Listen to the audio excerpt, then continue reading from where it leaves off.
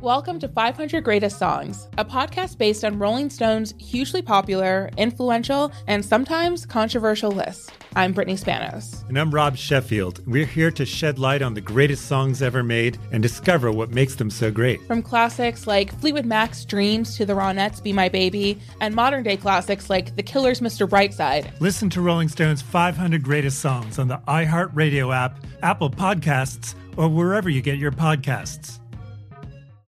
Listen to the highly anticipated 100th episode of Tank and Jay Valentine's R&B Money Podcast with artist Chris Brown. Even working with you, from Carrie Hilson, Adonis, back in the day, I was 15, 14 doing that album. So like I said, I was in school okay, this is how you do it. This is how you make a song. There's a verse, a pre-chorus, and then a hook. I didn't know none of that. You learned that over a summer, bro. That's what it felt like. That's what it felt like. Listen to R&B Money on the Black Effect Podcast Network, iHeartRadio app, or wherever you get your podcasts. If you love sports and true crime, then there's a new podcast from executive producer Dan Patrick and hosted by me, Jay Harris, that you won't want to miss. Playing Dirty: Sports Scandals. Each week, I'm squeezing the juiciest details from some of the biggest sports scandals ever. I'm talking Marcus Dixon, Olympic gymnastics, Cain Velasquez, salacious Super Bowl-level scandals. Join me on the dark side of sports by listening to Playing Dirty: Sports Scandals on the iHeartRadio app, Apple Podcasts, or wherever you get your podcasts.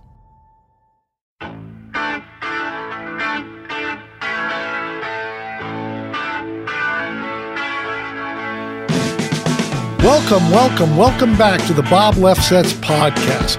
My guest today is Ahmet Zappa, co-trustee of the Zappa Trust. Ahmet, great to have you. I'm so happy. Love your show. Happy to be here. Thank you. Okay. What is the Zappa Trust? It's the name that I guess our family business fell under the mega uber description of all things Frank Zappa. My mother passed away a couple years ago, and my dad passed away over 20 some odd years ago, and everything was put into a trust, and I didn't know much about it until my mother passed away, and I got a real education pretty fast on what happens when when your parents pass, when you become an orphan, what happens when your parents pass, and I had to figure out, how do you deal with the IRS, and how do you put a price tag on intangibles? How do you try to take something that wasn't, to be totally honest, very organized, and turn it into a successful business for everyone in my family. Really. Okay, so your father died at around that time, or just before. He licensed all his music. Went to Ryko. Was that a licensing deal? Do you still own all his music? No. My dad instructed my mother. Yeah, this is what I want to get to. Right. Well, I don't know if it's instructed. They just had lots of conversations. My mother and father were business partners. My mom was a real pioneer.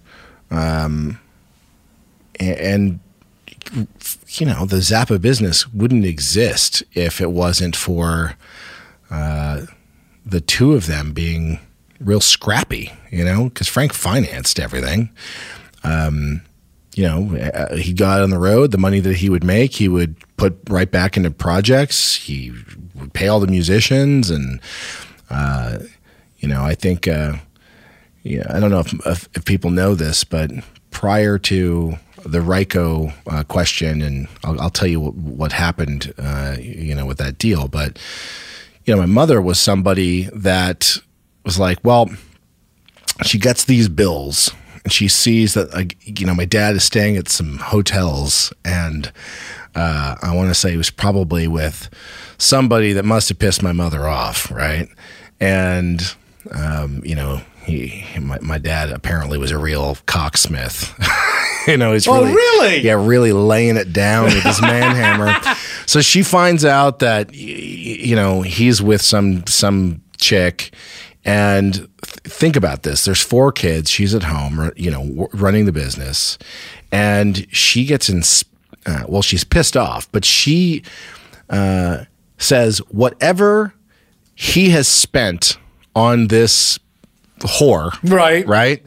On this lady, on this fan, on this groupie, or, I don't know this person's name. There's probably gajillions of them. My mother's like, I'm going to start a new business. I'm going to invest the same amount of money that he's spending on ladies on something called a mail order business, right? And she had collected people that were going to the concerts. They would sign up. And what year was this? Do you know? This is probably late 70s, early 80s, and it was through her ingenuity that really the biggest financial successes that my father ever had were directly because of her. She put something out that no one had ever really thought of before, a little something called a box set, right? So I want to say that my mother and father actually, my father gets the credit, but it's really my mother was like, well, let's take all this vinyl that we have, old vinyl, and bundle it and put it into a box and add some other bells and whistles to it, and we put something out called the Old Masters, and it had $100 price tag. This is back in the day when there's still record stores, right? And, she put together her own distribution deals, and that really was probably the first time Frank, the family, made millions of dollars. Really? Yeah.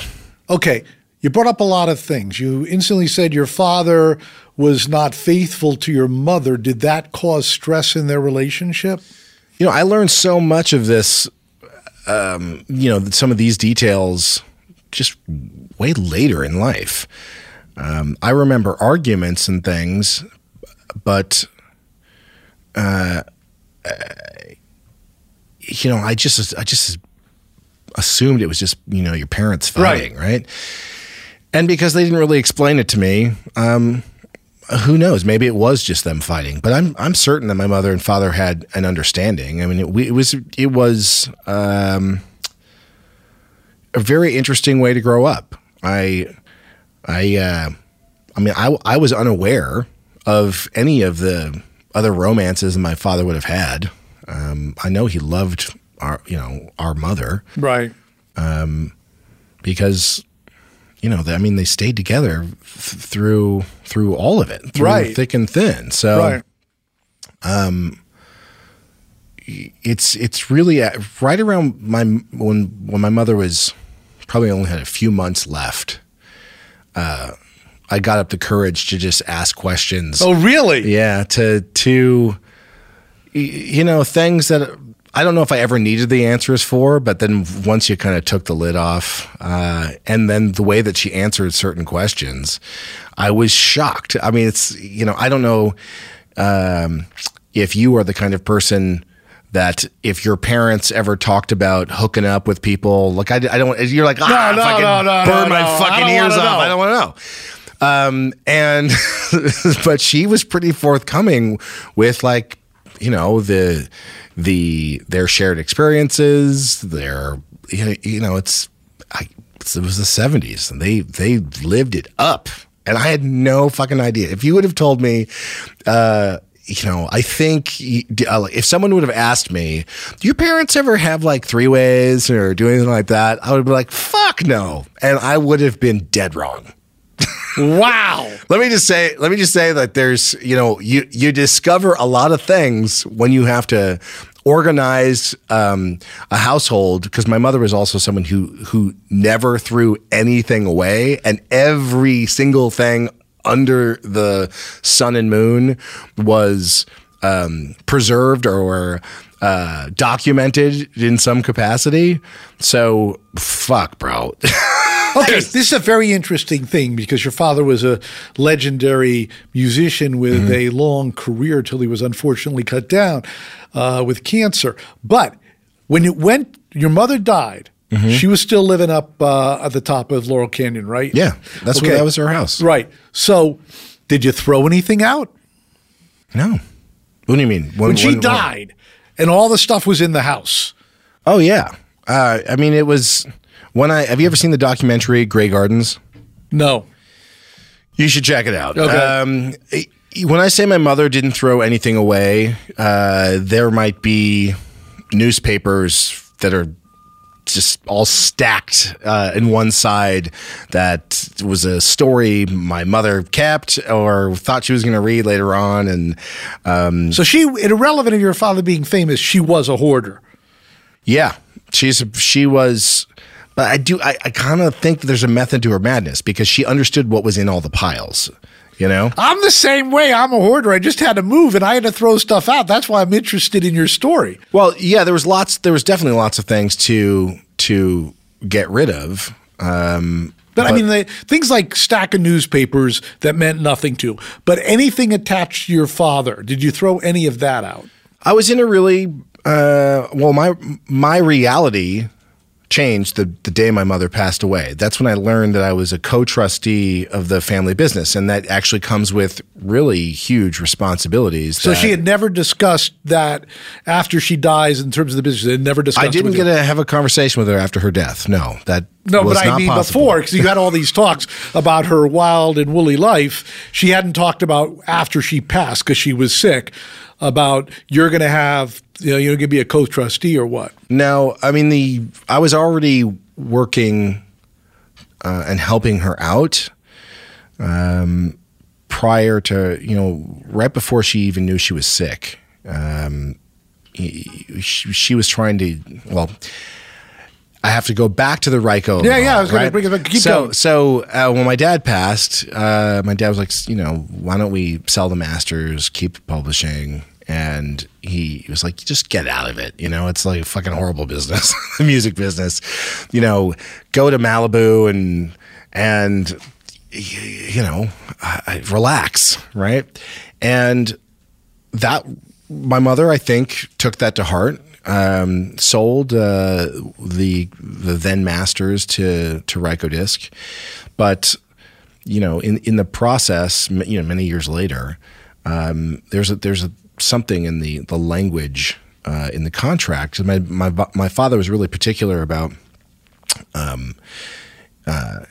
the sonic excellence of his music, and he was someone who was a real futurist, and he wrote papers about how in the future music, I think he even talks about it in the Real Frank Zappa book somewhere, that in the future music was going to be delivered telephonically, through the internet, essentially. Right, there's a famous YouTube clip too where he goes on about this. So he put some language in the sale that it couldn't be below a certain bit rate, right? Because of compression and right. What have you, and that was still emerging technologies, and so Rykodisc winds up selling to Warner's, and Warner's tries to put out the music digitally, and we're like, well, you actually don't have those rights, and that became a big lawsuit. And wait, if they sold it to Warner, why couldn't they put out the music? Because it didn't qualify to the language in the contract. Okay. So there was nothing about digital streaming or, So they didn't have the right to do that. They didn't have the rights. Uh-huh. And part of, and this is my understanding of it. I'm sure there might be other people that, might have, deeper, richer information, meaning attorneys that have gone through the contracts. But I think just generally what I'm talking about is pretty accurate. So long story short, they didn't have the rights. Warner's didn't have the rights. And I think that in the sale, Ryko, I think, presented to Warner's that they could. So it was a whole kerfuffle. Got it. And we were kind of in the middle of it. And our whole thing was like, why don't we partner and, figure this out and do it together? And the heads of business affairs would change so frequently in the business that we were kind of in this limbo land. And really before my mother's passing, at one of her last birthdays, the family was able to actually get all the music back. Okay, so at this point in time, all of those records that were licensed to Ryko, you now own. We made a new partnership with Universal, and that's kind of what I was brought in, I suppose, to do before my mother passed. We had a big family sit down, and my mother explained to the family that she first talked to me personally. It was like, I can't fight for my life and fight for this business, and I need help. And she needed financial help, and it's of my opinion. I did things, I think, differently than my brother and sisters, and in that I left at an early age the house. I went out on my own. I didn't live off of the family business. So I was started my own production company, and I've worked in other businesses and made my own money. So when my mother needed help, I could provide financial help or business help, and I was able to really bail her out. Okay, before we get there, is your deal with Universal, is that a licensing deal, or do they own it? It's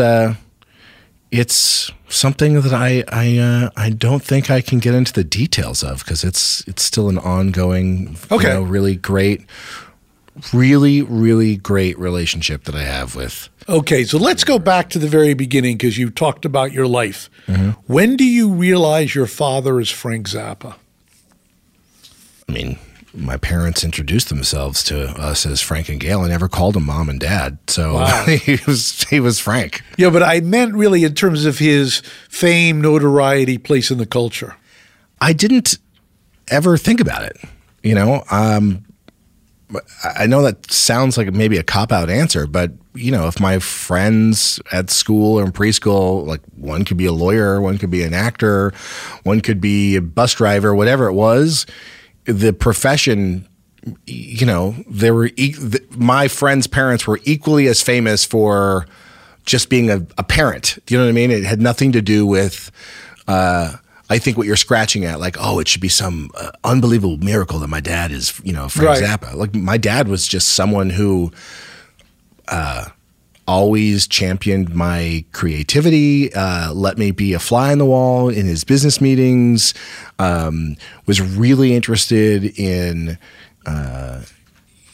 what our interests were, because I think we, as his children, influenced him in many different ways. I assume this because as a father myself, I see naturally what my kids are into, and it informs me, and I have opinions about it, So I guess I reflect back on those times with my dad as remarkable, because my mother and father were so unique, because they, I think, made decisions to not be like their own parents, and gave us the freedom to develop and choose our spirituality.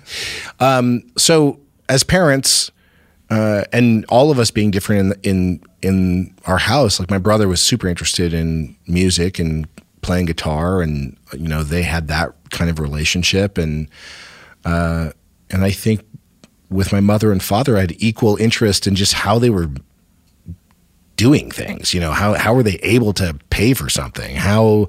When you conceive of a creative idea, how do you see it from the beginning, middle, and end? How do you complete something? And they really instilled a fearlessness in me to just deeply believe that anything is possible, and it served me well. Okay, so Frank was working a lot.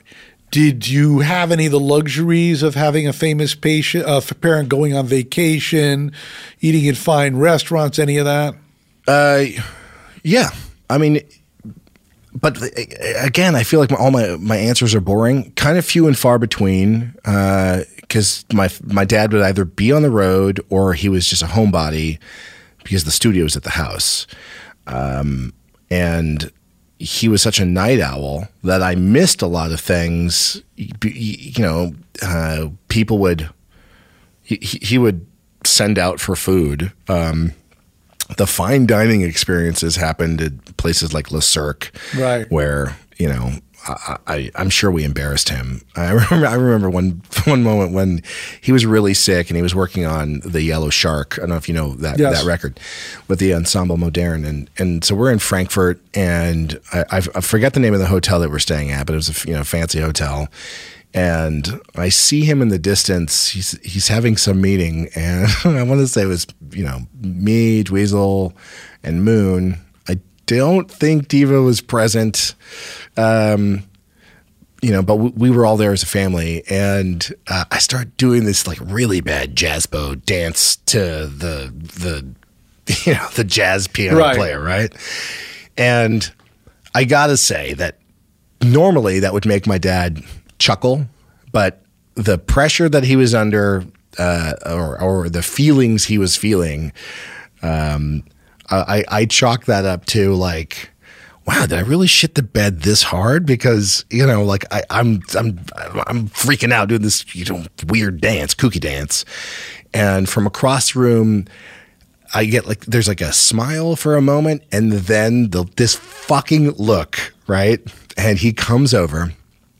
And this is like the most corporate fucking thing my dad ever said to me. He was like, this hotel is part of a chain. And if you ever want to stay here again, you should not, do that. And I was like, wow, wasn't expecting that, Right. But he'd obviously, that was the era when people got kicked out of a lot of hotels. He learned the lesson. Well, that felt very, very unusual. I think normally those kinds of things would be celebrated, unless you were interrupting, I suppose, and maybe I'm answering my own question right now as I'm reminiscing about this. Unless you were messing with his, work, right? The workflow, then that was a severe annoyance. Well, how often did you go on the road with him? Half a dozen times. So not that many. It wasn't a family thing. We're all going to get on the bus. Well, I was born in 1974, so I don't know how many tours there were kind of in between. I mean, if memory serves, I remember going to London a lot, Germany a lot. Yeah, I mean, we would kind of travel, but my mother and father had friends, and it was pretty exciting times. But my dad got sick when I was 15, so it really kind of stopped. Like that 88 tour, he wasn't feeling good. There was bad situations happening with the band members, and so it really changed. Okay, you talked about your father being a night owl. I once heard a story that your father would work his way around the clock, and that he would work till he was done, and then he would sleep, and then whatever time of day it was. Is that true or untrue? Yeah, time. There was no schedule like that. He would work until he was exhausted. But I think the work was so fun, and he's just so prolific. I mean, we have thousands and thousands and thousands of tapes. So much music in the vault. He recorded everything. Where are those tapes today?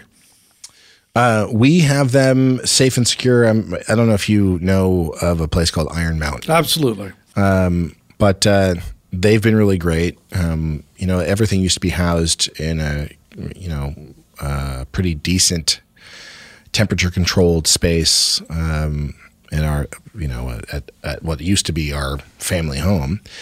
And then when the business, because it was run out of the house, when we had to sell the house, it was actually instructed in the trust. Oh, really? Yeah. After your mother died, you had to sell the house? Yeah. So people just have I'm sure the worst opinion about some fucking nightmare, douchebag or something. But in my opinion, it's not. Okay, but let's go back a little bit to the history. Mm-hmm. You say you left home at what age? I moved out around 18. And what was your thought? I wasn't really thinking about it. Well, what did you do when you were 18? Your parents ever talked to you about going to college? Oh, no. Okay. Oh, no. Because of you or because of them?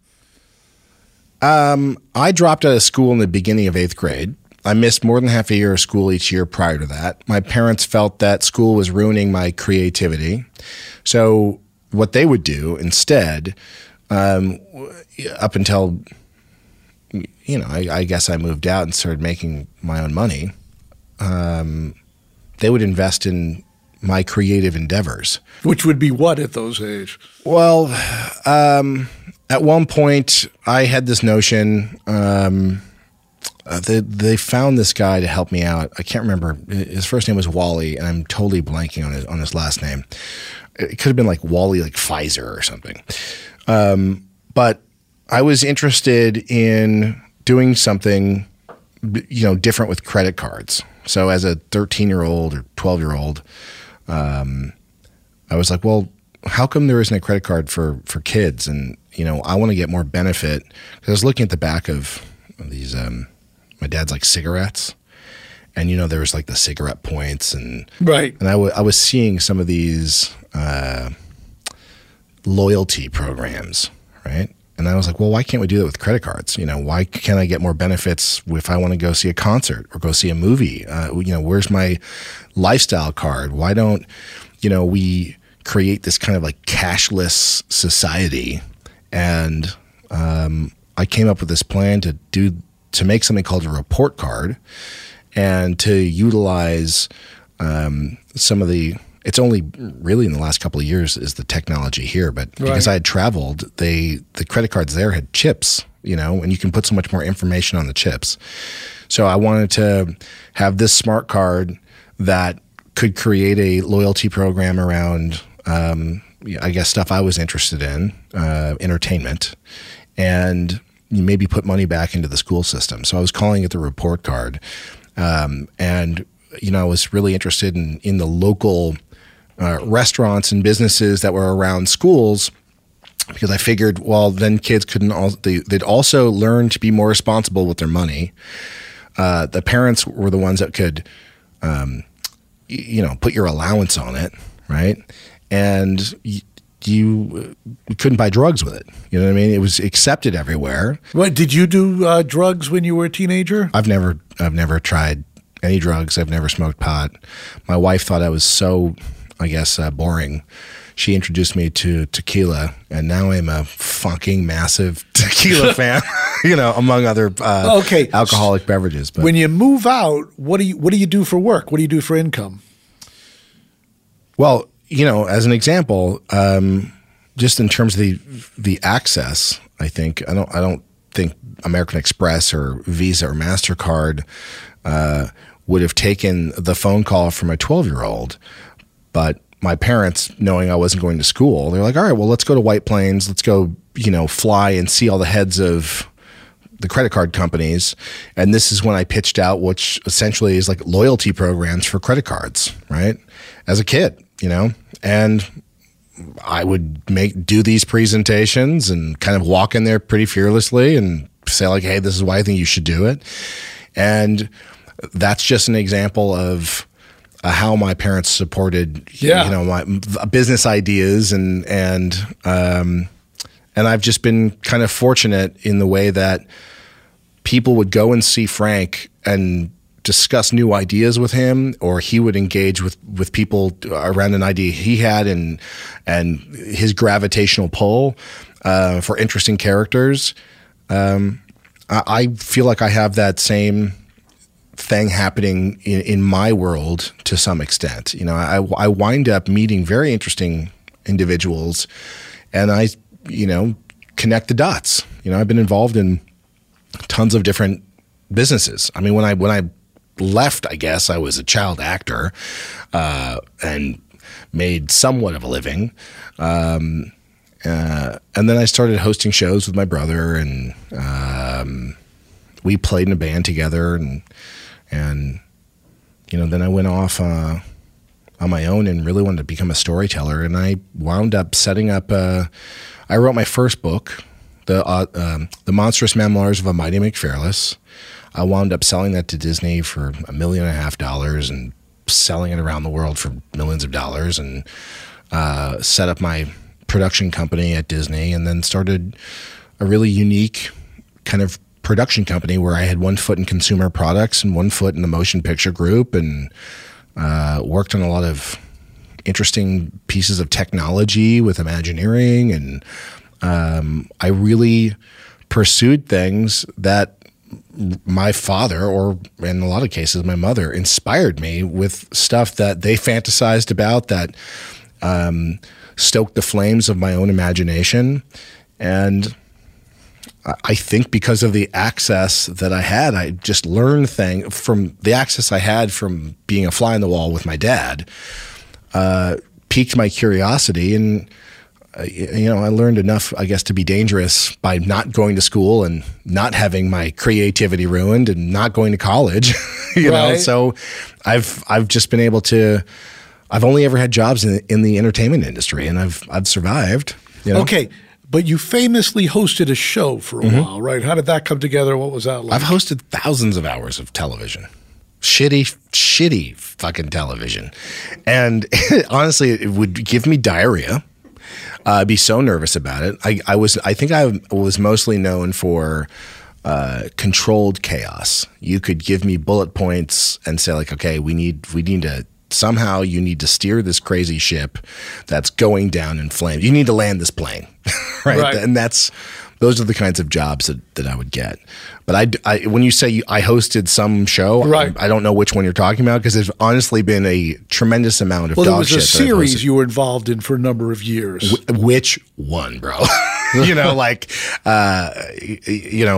the people that care at all, you can see the pile of dog shit that I've been associated with, and maybe that's a terrible thing to say about the shows that I was interested in, because it paid my bills, and I had good times. And welcome to 500 Greatest Songs, a podcast based on Rolling Stone's hugely popular, influential, and sometimes controversial list. I'm Brittany Spanos. And I'm Rob Sheffield. We're here to shed light on the greatest songs ever made and discover what makes them so great. Every week, we'll pick a new song from the list and talk about their placement on the revamped 2021 list. We'll also have guests join us, ranging from the artists themselves to the producers, or simply other writers like ourselves who voted on them. From classics like Fleetwood Mac's Dreams to the Ronettes' Be My Baby, and modern-day classics like The Killer's Mr. Brightside and Britney Spears' Baby One More Time. There's so many fascinating stories that have been forgotten, like Midnight Train to Georgia, starting with a phone call to Farrah Fawcett, or how the Yeah Yeah Yeahs inspired Kelly Clarkson's banger Since You've Been Gone and Beyoncé's Hold Up. Listen to Rolling Stone's 500 Greatest Songs on the iHeartRadio app, Apple Podcasts, or wherever you get your podcasts. If you love sports and true crime, then there's a new podcast from executive producer Dan Patrick and hosted by me, Jay Harris, that you won't want to miss. Playing Dirty: Sports Scandals. Each week, I'm squeezing the juiciest details from some of the biggest sports scandals ever. I'm talking Marcus Dixon, Olympic gymnastics, Cain Velasquez, salacious Super Bowl-level scandals. Join me on the dark side of sports by listening to Playing Dirty: Sports Scandals on the iHeartRadio app, Apple Podcasts, or wherever you get your podcasts. I'm Hannah Storm, and my podcast, NBA DNA with Hannah Storm, digs deep into the history of professional basketball, along with my own, as one of the first female sportscasters. Now let's get you up to speed on what else happened around the NBA today. We talk to all sorts of people I interacted with, from Dr. J to Charles Barkley, and recap iconic moments. Yes, he's got it. Here he comes.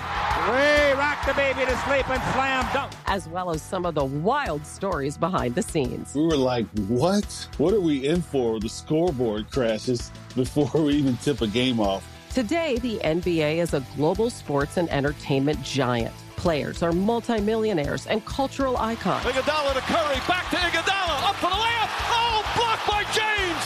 LeBron James. And these stories are about how we got here, both on and off the court. And what's next? Listen to NBA DNA with Hannah Storm on the iHeartRadio app, Apple Podcasts, or wherever you get your podcasts. I was never happy doing hosting a lot of those shows. The big regret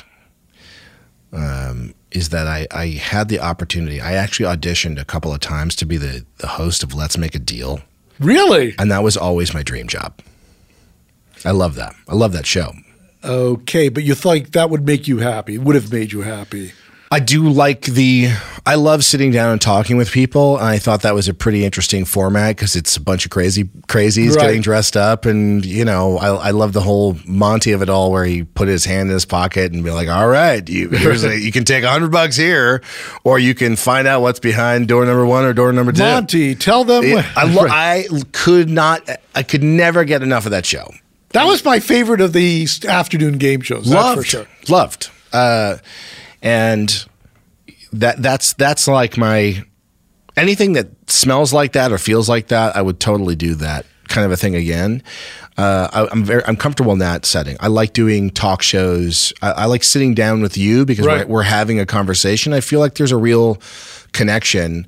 But I guess the part that was more stressful is sticking to a script. Is just learning the lines to deliver the sort of business it's always pretty stressful. So I'm okay. And in this window, somewhere along the line, you married Selma Blair. I did. Who was a movie star at the time. How did that come together? I actually saw her. She had a boyfriend at the time, sitting on some dude's lap. I was at this restaurant called Fred Siegel. Or I forget what the restaurant at Fred Siegel. I forget what it's called actually right now. But I was with my friend Jules, and she walks in, and I'd seen her in either Cruel Intentions or something, and I was like, you know what? Like I should marry. Like that's someone I should marry. Okay. Right. It's totally random. Right. And then a few months later, a mutual friend, I didn't know her at all, but a mutual friend actually introduced us, and that was crazy. That I got married. I got married in Princess Leia's backyard, right? So Carrie Fisher demanded. That's what I always call her. It's Princess Leia. Yeah, Carrie demanded. Like you have to get married here, and on that particular day, she was off meds, or I don't know what happened to her, but for someone who insisted on us getting married at her house, she showed up and was like, who are all these people and what is going on, right? And believe me, it wasn't a surprise. You kind of got to be organized if you're going to, have all that stuff going on. So that's, that was a pretty funny experience. And when we were looking at her house as a location, this is so fucking funny to me. Hopefully you'll appreciate the story, but we were all in Carrie's room. My mother, Tracy Ullman. This is not me name dropping. I'm just trying to set the stage, right? So Carrie, Selma, my mother, Tracy, and Carrie would have people just hang out in her bedroom. I don't know. So if you were friendly with her, I was not. Well, there's a lot of similarities, I think, in art appreciation with Carrie and my mother, and they were friendly. My mom and Carrie, knew each other socially. So we're hanging out in her room, and everyone leaves except we're walking into her kitchen, and I remember seeing Tracy's shoes, and so I was hanging back with my mother for 10 seconds, right? So now it's just the two of us walking out of the the Carrie's bedroom together to walk towards the kitchen, and I see Tracy's shoes, and it's like she's trying to plug in a lamp underneath the piano in the living room, right? And I thought it would just be really funny to play The Exorcist, play tubular bells while she's under there. Yeah. So I decided to aggressively play that tune. Right. And then, Tracy and Carrie and Selma come out of the kitchen, like into the living room. So I'm like, well, who the fuck is now under the piano? And like, I'm like, well, fuck, that's what an assholic thing for me to do. And it was Debbie Reynolds, right? Her mom, Carrie's mom, under the piano, and I'm playing The Exorcist. But then Carrie is looking at her mom under the piano as I'm playing The Exorcist, and it was kind of like the perfect moment if you've read any of Carrie's autobiographies. So it turned out to be a pretty hysterical moment for... Just to be clear, so what you thought were Tracy Ullman's shoes were ultimately Debbie Reynolds. Yes. I because of the shoes, I just assumed it was Tracy under the piano, and it turned out it was Carrie Fisher's mom. Okay, so how does it end with Selma? It was pretty traumatic for me. I had to go to a behavioralist afterwards and try to understand why I had such a bad job of picking, people to spend to get into romantic relationships with. We ultimately got divorced, and it's pretty sad what she's going through now. Do you have any contact with her? No, not really. Right. I mean, of course, I wish her and I don't believe in family. having contact with the exes. Too much history.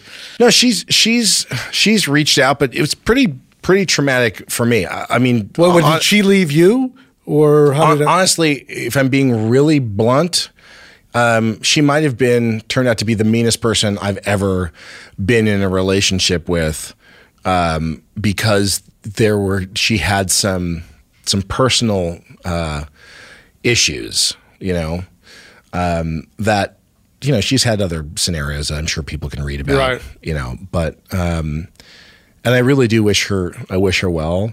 But for me, I found myself, cataloging like, how many drinks someone might have, and like becoming very aware of how personalities could change if X, Y, or Z happens, and it made me a little cuckoo in having to.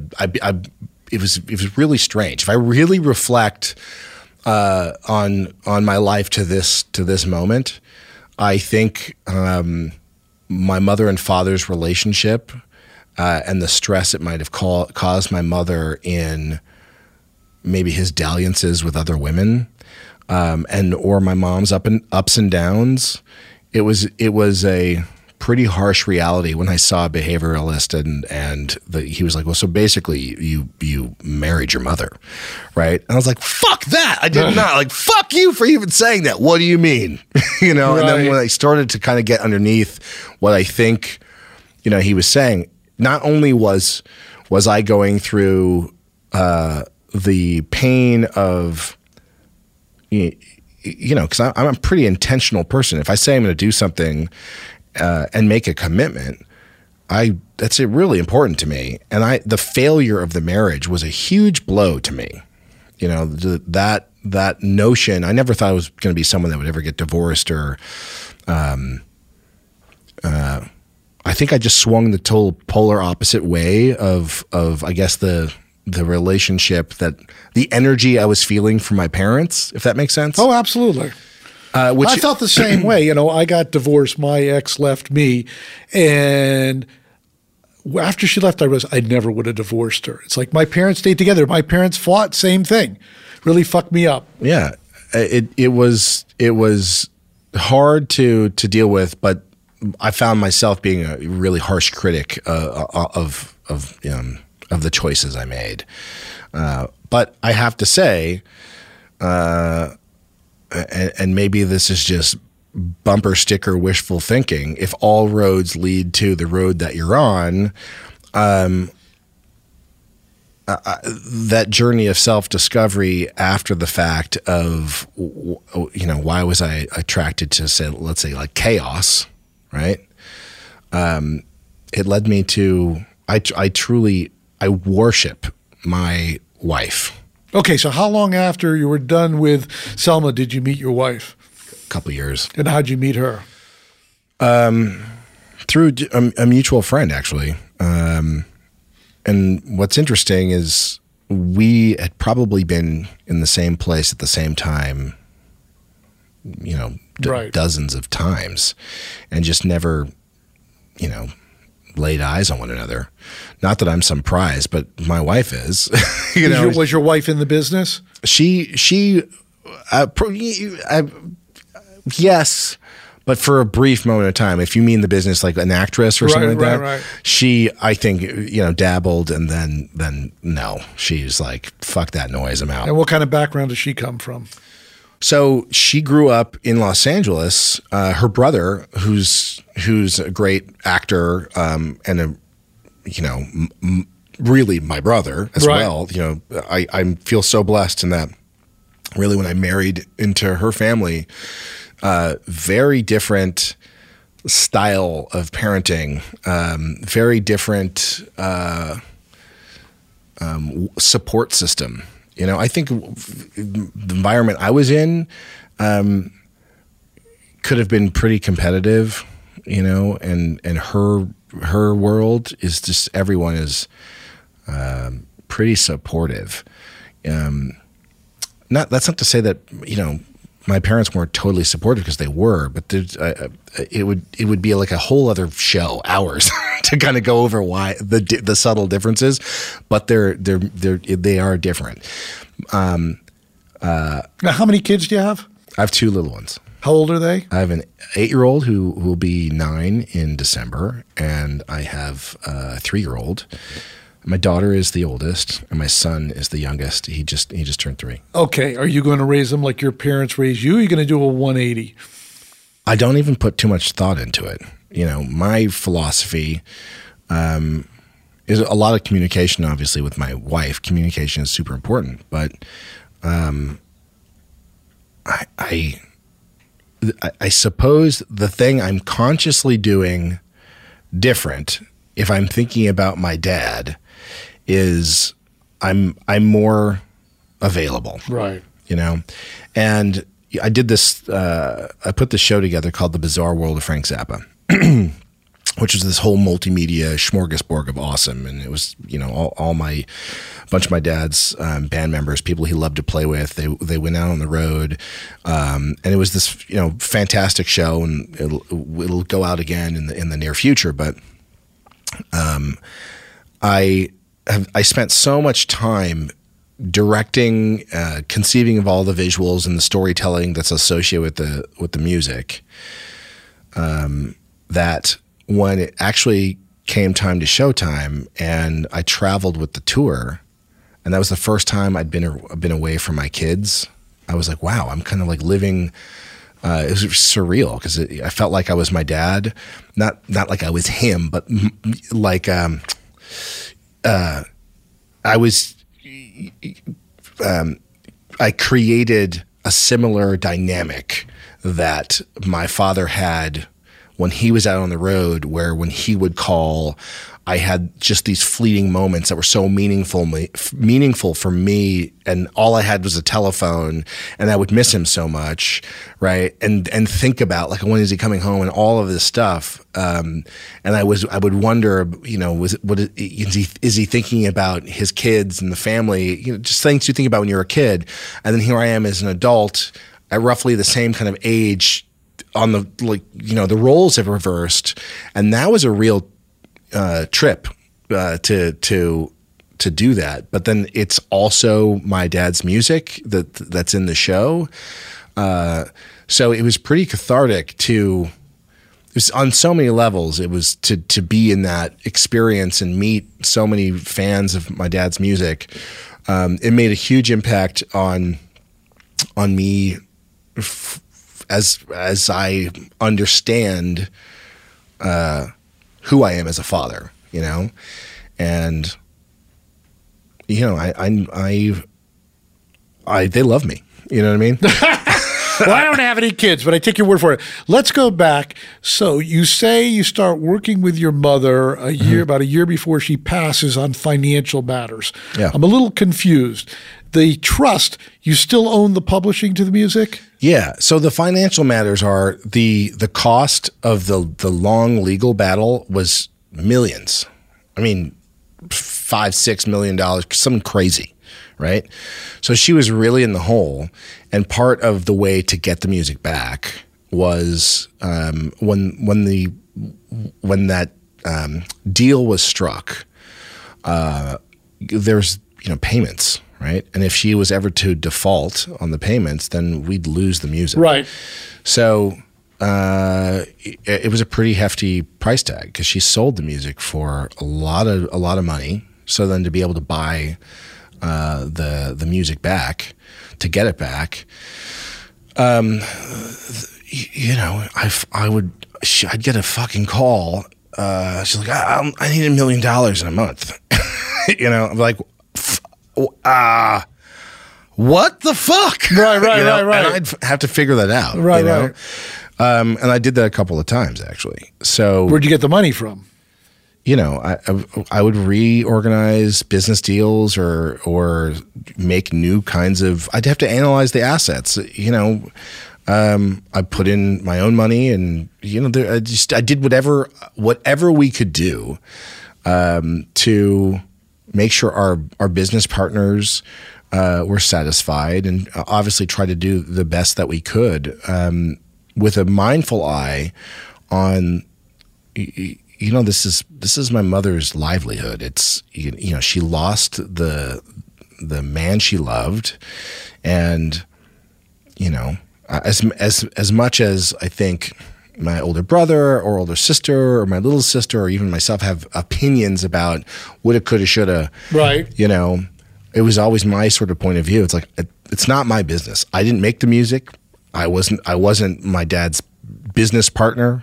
You know, and so I had no attachment to the money, or B, you know, it really wasn't something that I wanted to do. Yeah. Let me say it this way: my mother was someone that, like, you know, she's a big Democrat, and you know, she would donate a lot of money to causes she believed in. And there was this opportunity to go have a photo op with the, you know, then president and vice president. And she calls me and says, "Hey, do you want to go to this event?" And I say, "Not at all. Not interested. I'm sure other, you know, right. I'm sure other people would be interested." And so she's like, "Well, this is why I'm taking you, because everyone else wants to go." I'm like, "Well, great. I really don't want to go." And then it would become an argument, which is like, "Well, I want to take you." So, you know, that, I think in a weird way, in that my being self-sufficient or trying to be fair-minded for all of the family members, which I really genuinely take seriously and want to try to do. I think that's why I woke up with this, why she asked me for help, because she would all the time, you know, like I come to this just to be clear, your three siblings, were they capable of giving help? I'm talking about business insight. Or were they not that kind of person? No, that financially, I don't think that they, I don't think so, but I mean, they might have a different opinion. Right. But were they living off the family money, or were they making their own money? I don't really know to the extent all of those details. I mean, there's a lot of help given. Right. You know, my brother didn't move out till he was 37 or 36 or something, which to me is just not my lifestyle. Right. You know, that I was like, I want my own space. I don't want to have my bedroom next to my mother's bed, you know? Right. I mean, like, that doesn't make a bit of sense, But there were some pretty awkward, funny moments, that I've shared with, like when he got married, my mom was like, "Okay, you're married now, and you need to get out,"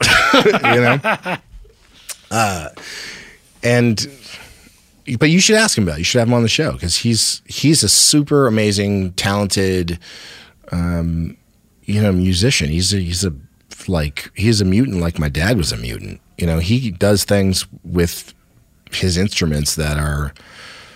He's so phenomenal. I wish that for him, if he was born like 10 years earlier, he would have been more popular than Edward Van Halen. Like he just, I think, missed this window. And his music style, in my opinion, has just changed a lot because he's, by playing Frank's music and really studying it, he again, watch him play. It's fucking insane. He's really amazing. And my older sister inspired me in so many ways because she does a lot of stand-up. She wrote her first book, and I really thought like, wow, I'd love to be able to achieve, for someone, that dropped out of high school, missed more than half a year of school each year, and super, super bad dyslexia, by the way. I have a really weird learning disabilities. The idea of accomplishing what she accomplished was so inspiring to me. And she was there for me more than I think my mom was too, a lot of the time. And I was really bummed out when she moved out. Like that was a huge blow to me. She moved out, I think, when she was 18 too. And I was gutted, She's like super mama bear, like was always cooking something, making chai tea, and it's just a fucking bummer. That's just what happens when like family members die. Birds go insane. That's all I can say. It's just a bummer. Okay. So your mother then dies, and it's public information that she does not divide the estate equally. Yeah. What is the inspiration for that? To what degree are you aware it's going to go down that way? And what are the family members' reactions to that? I mean, not great. I mean, I think I know why that decision was made. So why? My mother had a life insurance policy that she bought after she sold the Masters. Right. And, some of the financing here, I can't speak. Someone who probably sells life insurance policies will kind of know what I'm talking about. But I'll try to explain it. So she prepaid for this big, life insurance policy. And there's something that I guess she wasn't aware that was in there. And the way that she did the policy is that she was under the impression that if she ever needed money, she could borrow against it. But there's this thing called a MEC that was in there that I guess would have had to make her pay like a crazy amount on taxes, right? That was never part of her understanding. Right.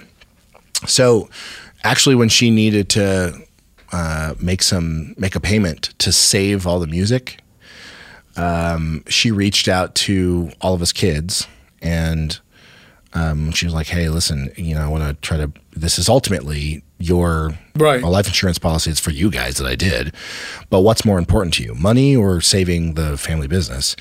And for me, it was no question. Like, I think the family is the most important, and if you need it, whatever you need, you should do. My little sister was the same, and my older brother and older sister just had a different opinion. And I think that's a big part of. It was a big disappointment because it was a lot of arguing that was going on between a lot of stress for me because I was the person that had to find the money to make these payments, you know? So she never did cash in the life insurance policy? No. Okay. Because I found the resources. Right. But I think that the notion of like, well, what's more important, you know, and all these demands were made not by by Diva or I, right? You know, I think that just was not a good feeling. Well, the demands being, what kind of demands did the other two make? You know, you should ask them because, you know, I already get beaten up enough by. Well, this is your chance to tell your side of the story. Well, no, I mean, I'm not trying to hold anything back, but I mean, you should genuinely ask. No, I'm just trying to understand. Before your mother passed, right, they weren't interested in saving the family business, but did they also want to sell it so they could get the cash? Is that what it was about? They wanted, I mean, you'd have to ask them, but the way I interpret it is like, well, it was never our money to begin with. Right. It was theirs, so she's asking us what to do because the reason why she's asking is we would all have to agree. Right. Right? So in all of us agreeing, it I think revealed, I think the future, you know? Right. And it's of my opinion that in that moment, if she was going to put people that will do what's right for the entirety of the family in place, that's how I view it, you know? And that's my goal, is I essentially work for the entire family. As a co-trustee, all it means is that someone has to have the ultimate authority to say yes or no to something. It doesn't prohibit, you know, I'm not going to prohibit anyone in my family from ever wanting to do something that is our mutual legacy, if you will, right? We all get the benefit from it. But there's just, you know, I think it just is weird. It's just weird. Okay, well, the famous story is about Dweezil going on the road and the issue of his right to be able to do that. Right. He made a lot of public statements. What's your viewpoint on that? Well, I can tell you what happened. So he was like, okay, this is my business. And, you know, it's so boring, but you know, think of it from this perspective. I think in 1976, my father trademarked Zappa. Okay. And anytime you get into new businesses, if it was like a new trademark where for anyone who knows trademark law or has trademarks, if you're going to be selling T-shirts with a name or a phrase on it or whatever, there's just different classes, right? So as a family business, we own these marks, right? And I think it's really misleading. And a lot of people think that I tried to trademark the name, which is no. I continue to uphold our marks so that we can actually protect the legacy, which is my older brother and older sister's legacy as well, you know, and you know a lot of that got totally blown out of proportion. And honestly, I felt like I was really being bullied by my older siblings, if I'm being really honest. And I was of the frame of mind that it's not, it's really not something I feel like ever really talking about, because I feel like it's nobody's business. It's family business. But you can look at statements I've made and statements that they've made, and I try to keep it as, as private as possible. And maybe I'm saying way too much. Maybe I'm totally contradicting that notion. But at least up until this moment, I really haven't talked. You're asking me, and here I am. Welcome to 500 Greatest Songs, a podcast based on Rolling Stone's hugely popular, influential, and sometimes controversial list. I'm Brittany Spanos. And I'm Rob Sheffield. We're here to shed light on the greatest songs ever made and discover what makes them so great. Every week, we'll pick a new song from the list and talk about their placement on the revamped 2021 list. We'll also have guests join us, ranging from the artists themselves to the producers, or simply other writers like ourselves who voted on them. From classics like Fleetwood Mac's Dreams to the Ronettes' Be My Baby, and modern-day classics like The Killer's Mr. Brightside and Britney Spears' Baby One More Time. There's so many fascinating stories that have been forgotten, like Midnight Train to Georgia starting with a phone call to Farrah Fawcett, or how the Yeah Yeah Yeahs inspired Kelly Clarkson's banger Since You've Been Gone and Beyoncé's Hold Up. Listen to Rolling Stone's 500 Greatest Songs on the iHeartRadio app, Apple Podcasts, or wherever you get your podcasts. If you love sports and true crime, then there's a new podcast from executive producer Dan Patrick and hosted by me, Jay Harris, that you won't want to miss. Playing Dirty: Sports Scandals. Each week, I'm squeezing the juiciest details from some of the biggest sports scandals ever. I'm talking Marcus Dixon, Olympic gymnastics, Cain Velasquez, salacious Super Bowl-level scandals. Join me on the dark side of sports by listening to Playing Dirty: Sports Scandals on the iHeartRadio app, Apple Podcasts, or wherever you get your podcasts. I'm Hannah Storm, and my podcast, NBA DNA with Hannah Storm, digs deep into the history of professional basketball, along with my own, as one of the first female sportscasters. Now let's get you up to speed on what else happened around the NBA today. We talked to all sorts of people I interacted with, from Dr. J to Charles Barkley, and recap iconic moments. Yes, he's got it. Here he comes. Way rock the baby to sleep and slam dunk. As well as some of the wild stories behind the scenes. We were like, what? What are we in for? The scoreboard crashes before we even tip a game off. Today, the NBA is a global sports and entertainment giant. Players are multimillionaires and cultural icons. Iguodala to Curry, back to Iguodala, up for the layup. Oh, blocked by James. LeBron James. And these stories are about how we got here, both on and off the court. And what's next? Listen to NBA DNA with Hannah Storm on the iHeartRadio app, Apple Podcasts, or wherever you get your podcasts.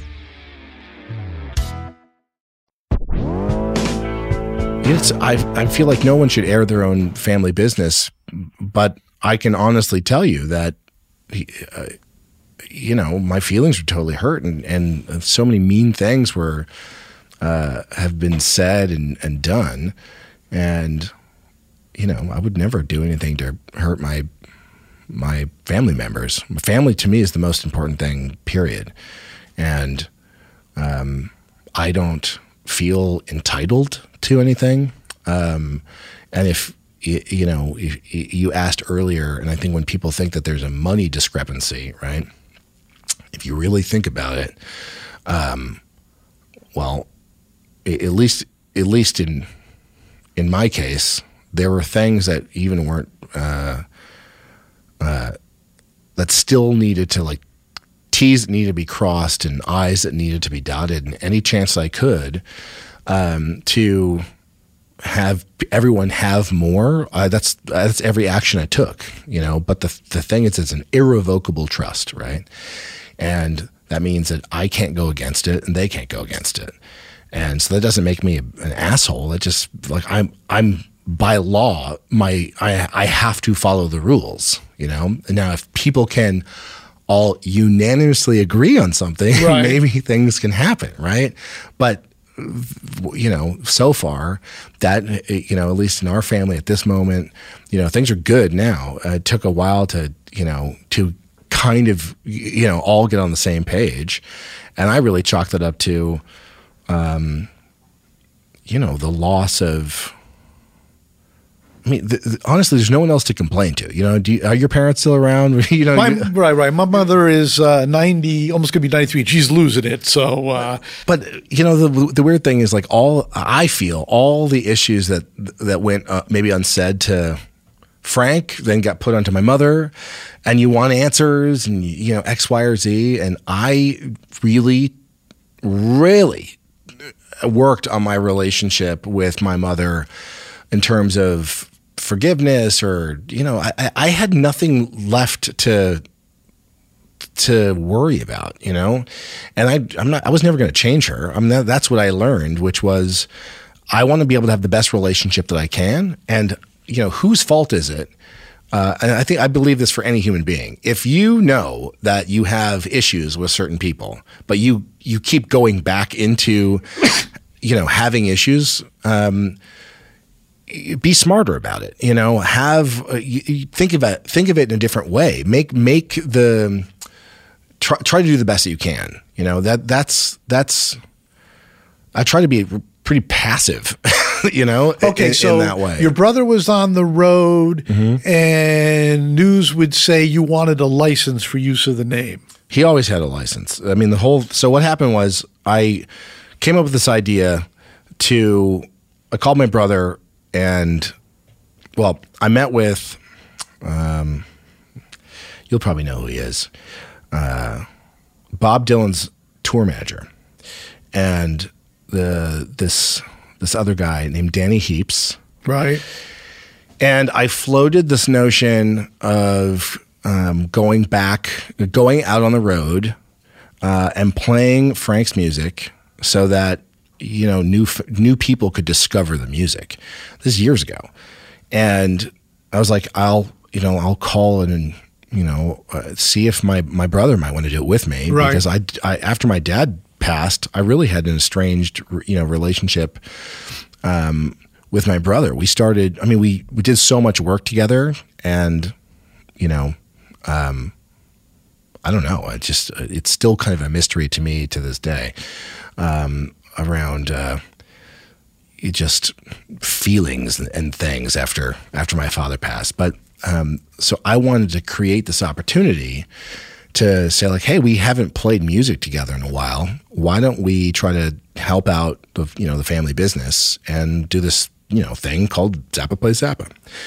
So when I called him, he was like, I'll just do that, on my own, or that won't ever happen. That's not real. Now, I'd already contacted the people that my dad worked with, that, for those of you who don't know, if you have a band, you might talk with a booking agent. They will tell you how much you can get for, right, advance on the shows and all of that stuff. So I'd done all the legwork. So I basically came with a, turnkey operation. A turnkey operation.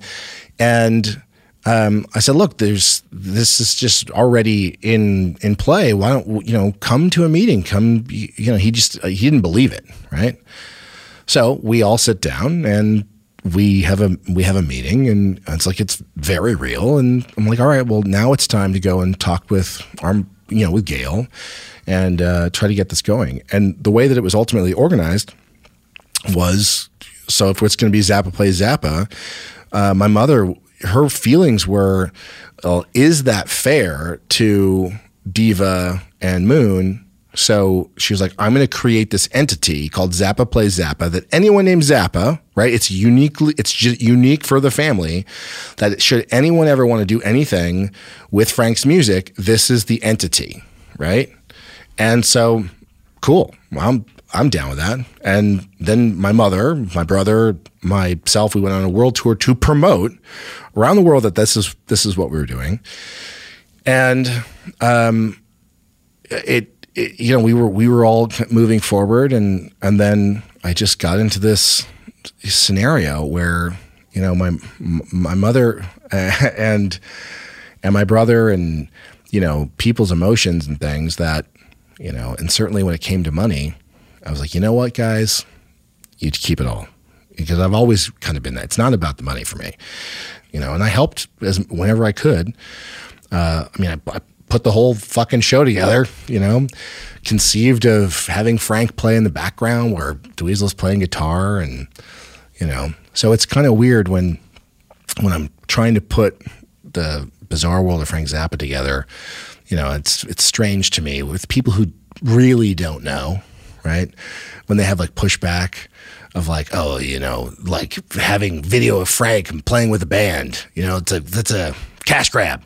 It's the same thing they said about Dweezil and me and Gail when we first announced it, and the same thing that they felt when there's a video of Frank in the background with, Tweezel playing. He had to defend all that stuff all day long, and then it just, people can read about now who's the biggest person who's like, the negative about it. But let's get to the specific story where he was going to go on the road. Zappa plays Zappa. Yeah. And there was some disagreement between him and you. He said he wasn't going to be able to use the name.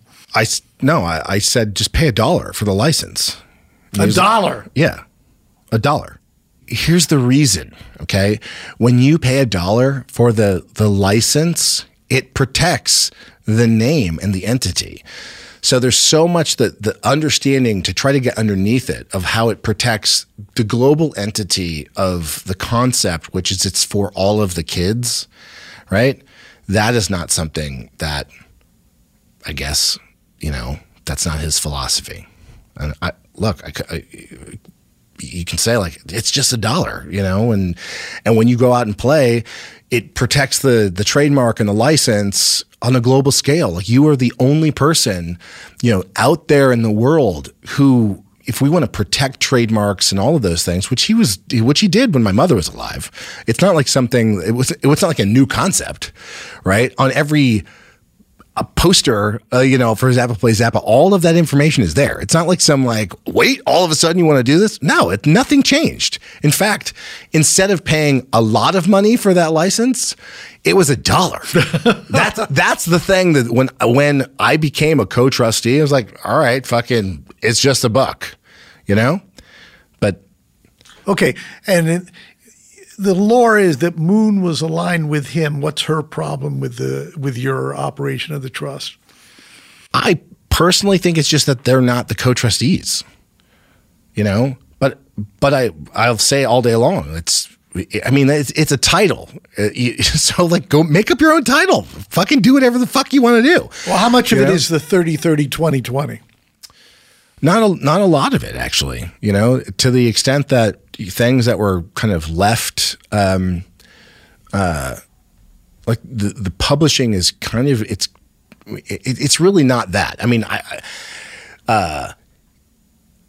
the percentages at the end of the day are not even quite that anymore. That's what I was referring to earlier. To the extent that I could make more benefit for everyone, things that weren't inside the trust.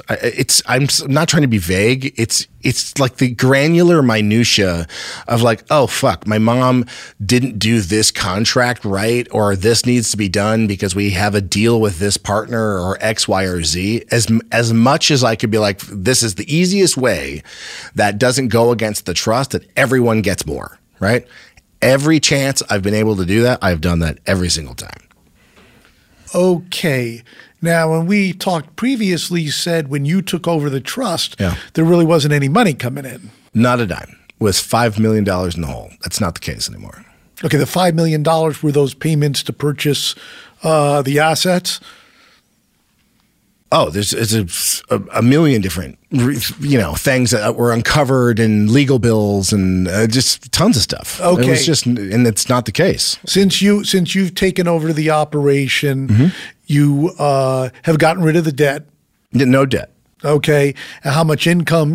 I don't need a specific dollar figure, which wouldn't tell me. Is it enough for all four of you to live on?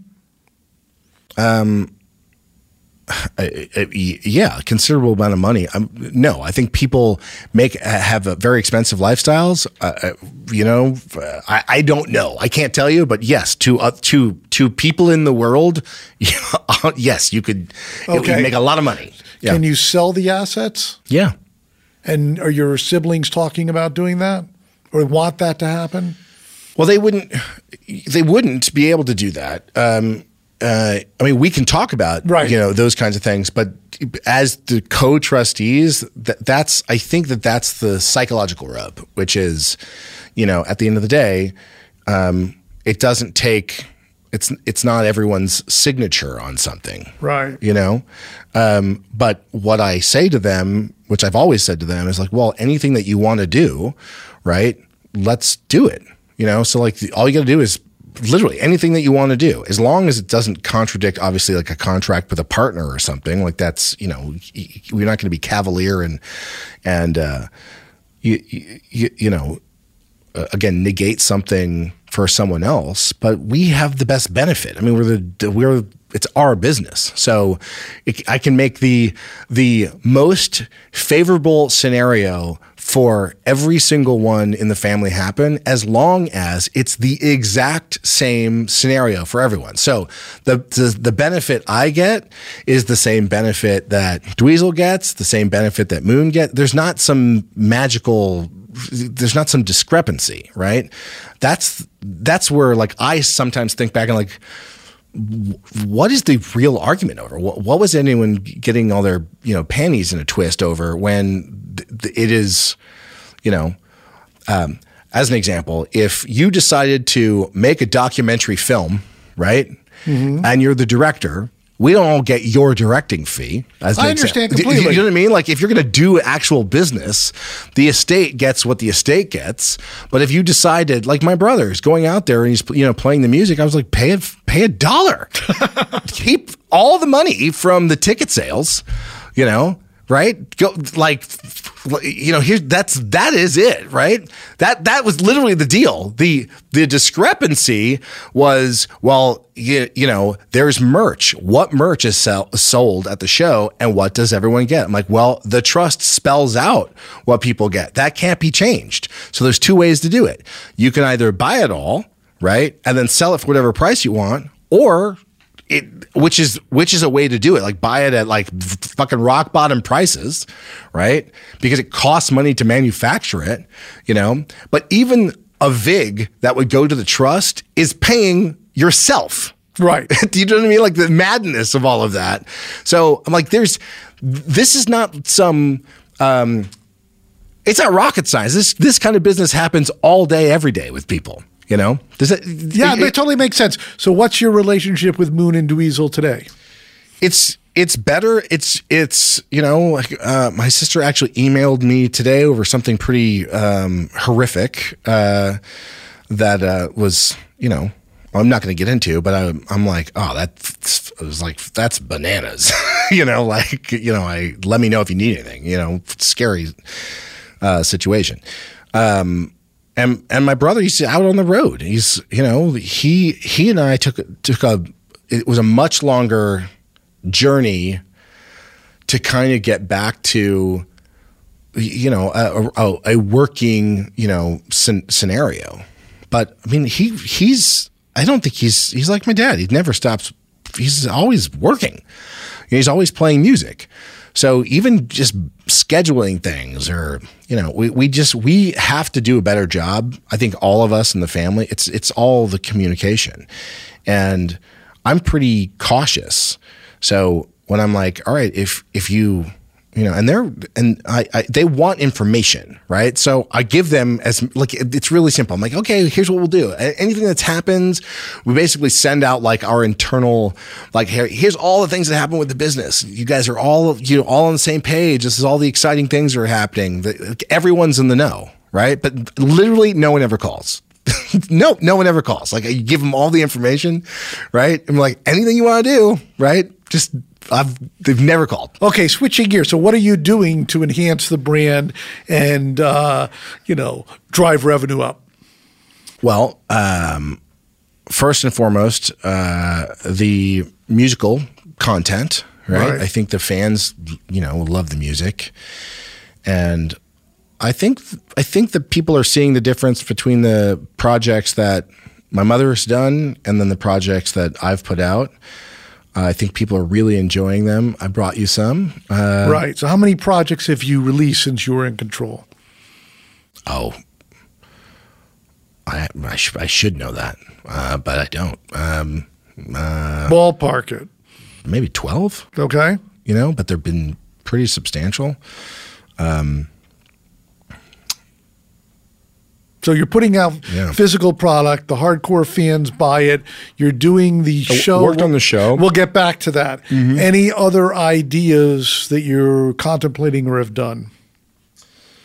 I have been speaking about, we get approached to do a biopic. Right. And my mother really kind of started that. And she had some pretty amazing friends, great, like really amazing filmmakers. So that's more like I think a waiting game, because some of the people are extraordinary. Yeah, it's the movie business. Yeah, that have expressed interest, and that I think would be cool if done right. So tell us about the road show, the hologram show. It's a visual smorgasbord of awesome, bro. It is a unique visual experience. For me, I think it blurs the lines between cinema and a live concert, because to do what we did, I selected and isolated never before heard recordings from a rehearsal that my dad had in the 70s. That's kind of like the long-haired, like early 70s. That's kind of how I always see him in my mind's eye. And I wanted to, I think, have this 70s vibe to the show. So after listening to the audio and some really great song choices and some great performances, then I started to work in earnest in conceiving of the storytelling, all of the visuals. So I directed the entire show. I produced the show. I'm grateful to the company Illusion, because it's, they put up all the money. And I really I had a really good time, doing it. And I designed the stage, of how it works. And some of the early development I did on some pretty fun projects that never quite saw the light of day, but some interesting experimentation I did at Disney.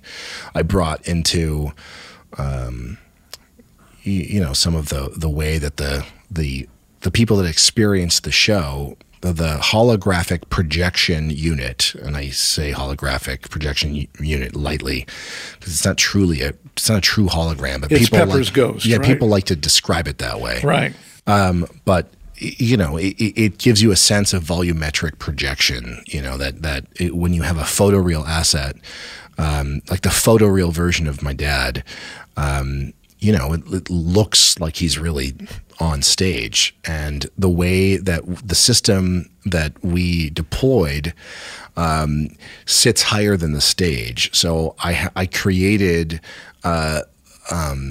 monitors underneath the quote unquote holographic projection system, which then elevated the band so that it gives the appearance. It's almost like having a stage on top of a stage, so that the band is on the same plane of existence as Frank. And then I surround this magic box that we can have, a photoreal Frank appear on stage. I surrounded all of that with all of these other monitors, right? So the trick of the show, and I think that if I go see a ton of concerts, right, and I'm frustrated a lot of the time where the visuals are kind of on repeat, right? You might see, like I went to Guns N' Roses. I love the show, but I noticed that it's the same skull and roses, right, going around 150 billion times. So the benefit actually of the fact that we have Frank's vocals and his guitars to a click track meant that all of the visuals can be done in time. So the storytelling narrative happens across all of the screens, which was a whole fucking clusterfuck to figure out how to fire the video in sync with the band. And then, because it's a live band making up all of, doing all of the other parts, other than Frank's vocals, or maybe some sound effects that we might have had as that relate to what you see. But even Ed Mann was, he made so many great sounds that plussed the experience, live every night. So you go on this journey. The story I wanted to tell was from my childhood, teenage mind. my dad introduced me to Marvel Comics. He was one of the first people to advertise in comics for music, or he might be the only person that ever did it, for all I know. But Jack Kirby and my dad were friends. And I have all these awesome memories of like hanging out with Jack fucking Kirby and my dad and listening to Jack talk about how he thought George Lucas ripped him off with Star Wars because really Darth Vader is Dr. Doom, and kind of went through all the other characters that were the archetypes that he thought for Star Wars. And I was like, oh my God, fucking best conversation ever, nerded out.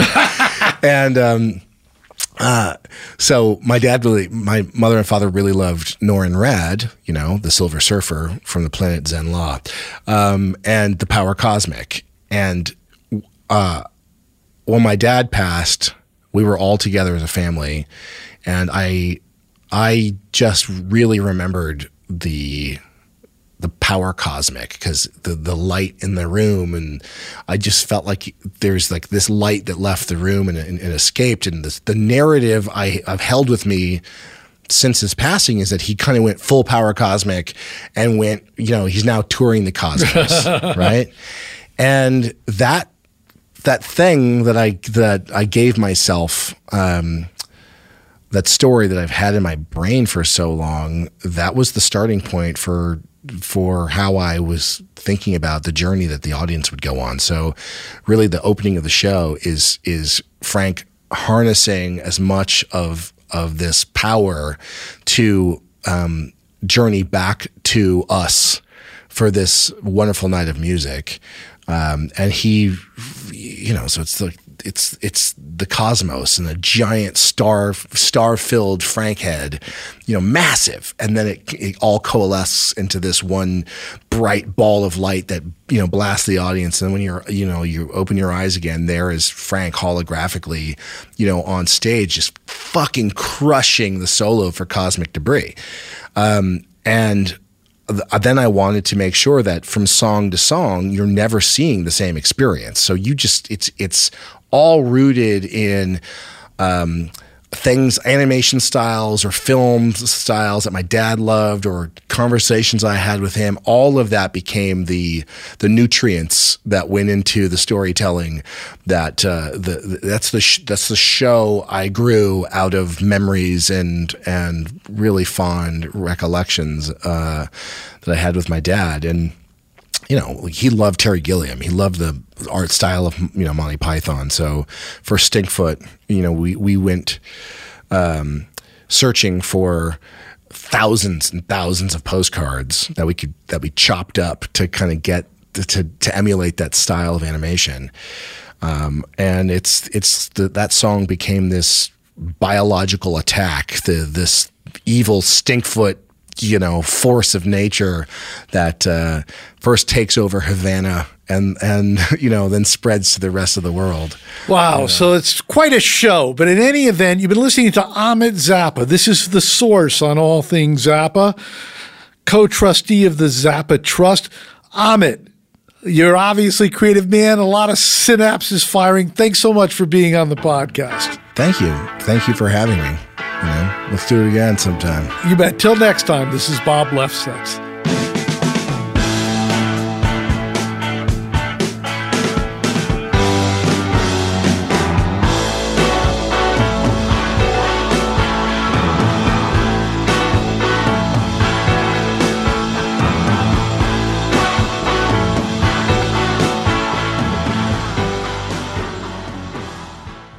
Grand Canyon University, an affordable private Christian university, is one of the largest and fastest growing universities in the country, offering more than 270 programs online. In addition to federal grants and aid, GCU's online students received nearly $130 million in institutional scholarships in 2022. Find your purpose at Grand Canyon University. Private, Christian, affordable. Visit gcu.edu/myoffer to see the scholarships you may qualify for. Welcome to 500 Greatest Songs, a podcast based on Rolling Stone's hugely popular, influential, and sometimes controversial list. I'm Brittany Spanos. And I'm Rob Sheffield. We're here to shed light on the greatest songs ever made and discover what makes them so great. From classics like Fleetwood Mac's Dreams to the Ronettes' Be My Baby, and modern-day classics like The Killer's Mr. Brightside. Listen to Rolling Stone's 500 Greatest Songs on the iHeartRadio app, Apple Podcasts, or wherever you get your podcasts.